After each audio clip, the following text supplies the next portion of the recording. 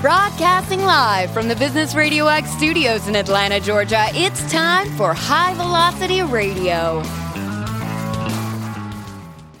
Welcome to the High Velocity Radio Show, where we celebrate top performers producing better results in less time. Stone Payton here with you this morning.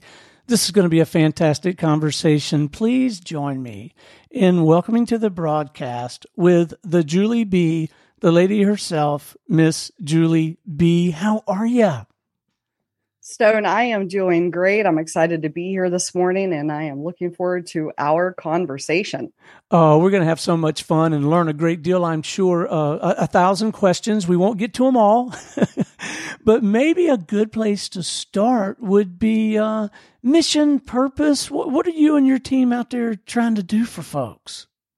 Yeah, so the big vision here is to help 1 million business owners by 2032. So in the next 10 years, that is the vision of what we are doing and my personal brand. Wow. I would say that is not only a noble pursuit, but a pretty tall order. It is. Yes, it is. Every time I say it, I have a moment of, okay, maybe I went too big, but in my point of view, the vision is kind of the dream, and I do think we will achieve that. I'm pretty confident that we will achieve that, but it's also about the journey along the way of working towards getting there. One of the things that really stood out for me when you and I had a chance to have a brief visit over the phone not too long ago was this idea of business owners being in the room without being in the room. Can you speak to that a little bit? Absolutely. So I think as business owners, we often get kind of stuck in this leader of managers role. So we have a lot of other managers who we lead, but those individuals aren't necessarily stepping up as leaders. And part of what I help business owners do is step more into a role of leader of leaders, which means that some of those managers have to become leaders in the business as well. So that might be a key employee or two, the leadership team. And what I often hear is from business owners is that they have a fantastic team of people working for them, but they feel busier than ever. And that really should not be the case. If you have a really great team working for you, you shouldn't feel like all of the pressure is on you all of the time. And I help business owners make the transition from leader of managers to leader of leaders.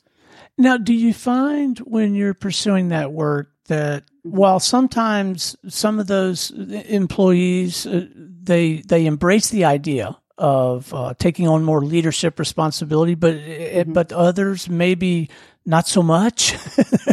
Yeah, and it's interesting because I think what I do when I first start working with a client is I have the client who is usually the business owner, and then the key employee or everyone on the leadership team, just depending on how large the company is, take a couple of assessments. And those two assessments really help me figure out who's more likely to step into a leadership role willingly and who is, happy being in a managerial role. And that's a very important thing to know about the people who work for you as a business owner, because, if you try to put someone who doesn't want to be a leader in a leadership role, it's just not going to work out. So the very first thing that I really like to do is have everyone take a couple of assessments, because that helps me very quickly see in a very objective way who can step into that role as leader and who really should probably stay where they are in a managerial role.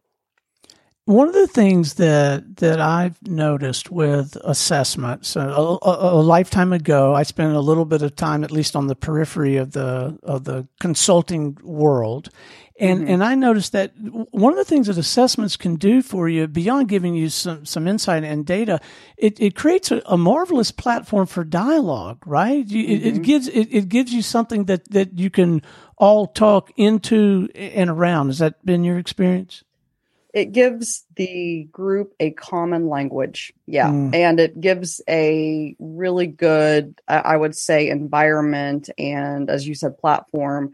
It's almost like a placeholder, an arena, if you will, for everybody having the same conversation and everybody being on the same page using the same words. I think that that's what those assessments are really great for. For me personally, when I use them in my own business, it helps me get to know an individual more quickly. It helps kind of speed up that initial, honeymoon period, or that, initial 6 months that might take someone, a business owner not using assessments. It might take you 6 to 12 months to really get to know someone. Whereas if you're using assessments, I've found that you know who they are pretty quickly. I mean, within 3 months, you really know who you have and what their strong suit is and how to work with that to make sure that they also are set up for success. Okay, I got to know the backstory. How in the world did you find yourself in this line of work? That is a story for the ages, I think. So I went to college like a lot of us did, graduated with a business degree in accounting, and actually got my master's degree in CPA license as well, and worked in accounting for a few years. And I gradually started moving towards more small business. So I went from working at a really large international accounting company, PricewaterhouseCoopers, to working for a small business, to working for an even smaller business. So I went from PricewaterhouseCoopers to a company that was doing about $400 million in revenue from there to a company that was doing about $30 million in revenue a year. And I was working in accounting all that time. But I was also learning that I really had a passion for business ownership, for leadership, especially within the business owner arena. And in 2008, I lost my job because of the housing market crash. Yeah. And I was not going to get another job in accounting or with a small business. I did try, but couldn't find work. So I started a company. And I started a marketing agency that specialized in social media. At that time, what's interesting is Facebook wasn't even available to the public yet. It was still just available to college students around the country. And I really started working with business owners to help them market their business on social media. And I've done that. I still own that business. I'm still in a leadership and strategic role in that company. But in 2020, like a lot of us, we kind of had to, I think a lot of us reevaluated what we were doing and what our next steps were. And I've always been very passionate about leadership. And I also love creating content. And so a friend of mine, I created a couple of videos about working remotely. I've been working remotely since 2004. And I created a couple of videos about how to work remotely, but also lead a small business in a remote environment. And a friend of mine lifted the audio off of those videos, created a podcast for me, and the rest is history. So from there, I started speaking about leadership. I had the podcast about leadership, and specifically in the business ownership realm, because it's leadership as a business owner is different than leadership as a corporate professional. And then from there, I wrote a book, got a book deal, and now I am speaking and consulting with business owners to, help them achieve success without having to make significant sacrifices. I like to say I help them get it without having to lose everything else, basically. And that's really what I'm focused on through speaking and consulting. Well, it must be that it has to be incredibly rewarding work. What are you enjoying the most these days about it?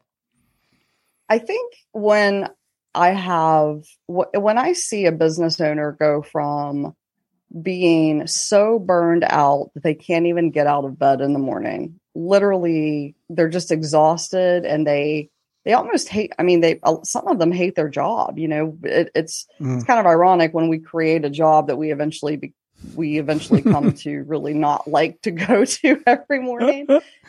So the most rewarding thing for me is when I see a business owner kind of fall back in love with their business and be able to get back into doing the work that they enjoy doing. And what I often tell them is, it's not necessarily about slowing down. It's about finding a better prioritized and more sustainable pace of work. And that's what I really help the business owner focus on. So when they find their joy again, they kind of fall back in love with their business again. That's what I really enjoy the most.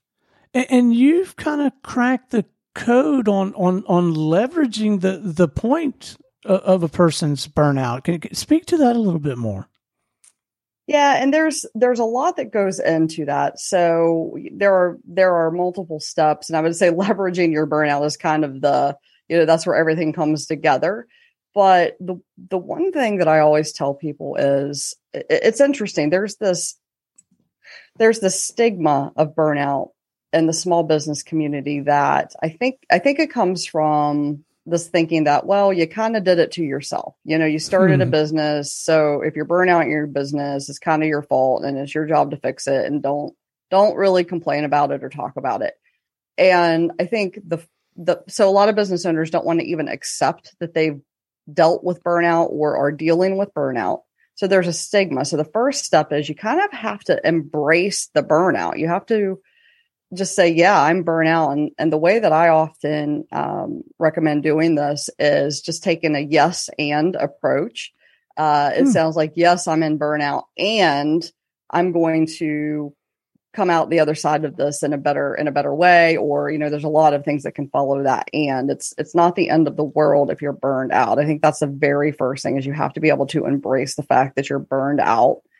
And then from there, and part of what I teach for business owners working through burnout is making space and learning how to say no to new things and also pausing some initiatives. And ultimately, like as they're working through it, when they do those things, they're going to have some aha moments. They're going to have some epiphanies about how they've been working and what they've been working on.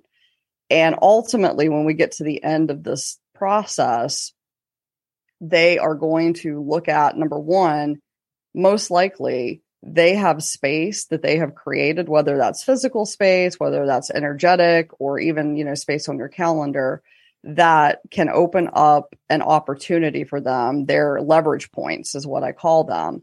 And I basically ask them to take that space that they have created and combine that with one of their aha moments, because usually what happens is they figure out something about either how they're working or what they're working on that needs to change. And it's not something to deal with right in the minute of burnout. But when you get to the other side and you've recovered from burnout and you've addressed, any business crisis the burnout has caused, you then have an opportunity. You can either choose to kind of go back to doing the work the way you were doing it before, or you can make a change and you can leverage your burnout to make a change that you have wanted to probably change for a while, or, maybe it's something new that came up when you were going through this process that you want to pursue. And you just take the combination of the space you made to deal with the burnout and you fill some of that space with one thing. I always just say one thing, just pick one thing that came out of what you learned while you were going through burnout to pursue. And then that is how somebody can leverage burnout to, go on to their next thing. Sometimes it's a new business. Sometimes it's a book. I mean, my last leverage point was writing a book and getting a publishing deal. That was what I did with my last burnout that I went through. Sometimes I've seen business owners decide to sell a business. I've seen business owners decide to bring in a business partner. There's all kinds of things that can happen with leveraging burnout, but really it's paying attention kind of as you're going through it to those moments of, this is something I'd like to explore. Because once you get through the burnout, then you have an opportunity to, make a change that will definitely benefit you, the business owner individually, and will most likely benefit your business as well. So how does the whole sales and marketing thing work for someone with a practice like yours? How do you get the new business? Yeah, so it is honestly the biggest thing is speaking engagements. Like I said, I'm still at the point where people are not going to come to me and say, "Hey, I'm burned out," because there is a stigma around burnout with business owners. They do not want to admit they're burned out until they've kind of gotten through it, and then they have a story to tell. So, what I often do is I will speak to small to medium sized organizations like chambers of commerce or conferences where business owners are sitting in the crowd. And from there, a lot of them will come up to me and we'll have a one-to-one, schedule a one-to-one Zoom meeting. And then I go basically into my sales conversation with them. And it's really, a lot of people are burned out, but they don't realize they're burned out. And so I really focus more on, like I said in the beginning, it's about helping business owners achieve success without having to make significant sacrifices in their life and their business to get it. So I help them get it without losing everything else, basically, because a lot of business owners think that, I got to work 80, 90 hours a week to get to where I want to be. And don't get me wrong. I've certainly worked my own 80-hour weeks from time to time, but that's not sustainable for long-term success for anybody, I think. And so I really focus on the success part without them having to make the significant sacrifices that I think a lot of us have been conditioned to think business owners have to make to get to where they want to go. All right, let's talk about this book. This is, it's not released quite yet as of this conversation, but it's coming, right?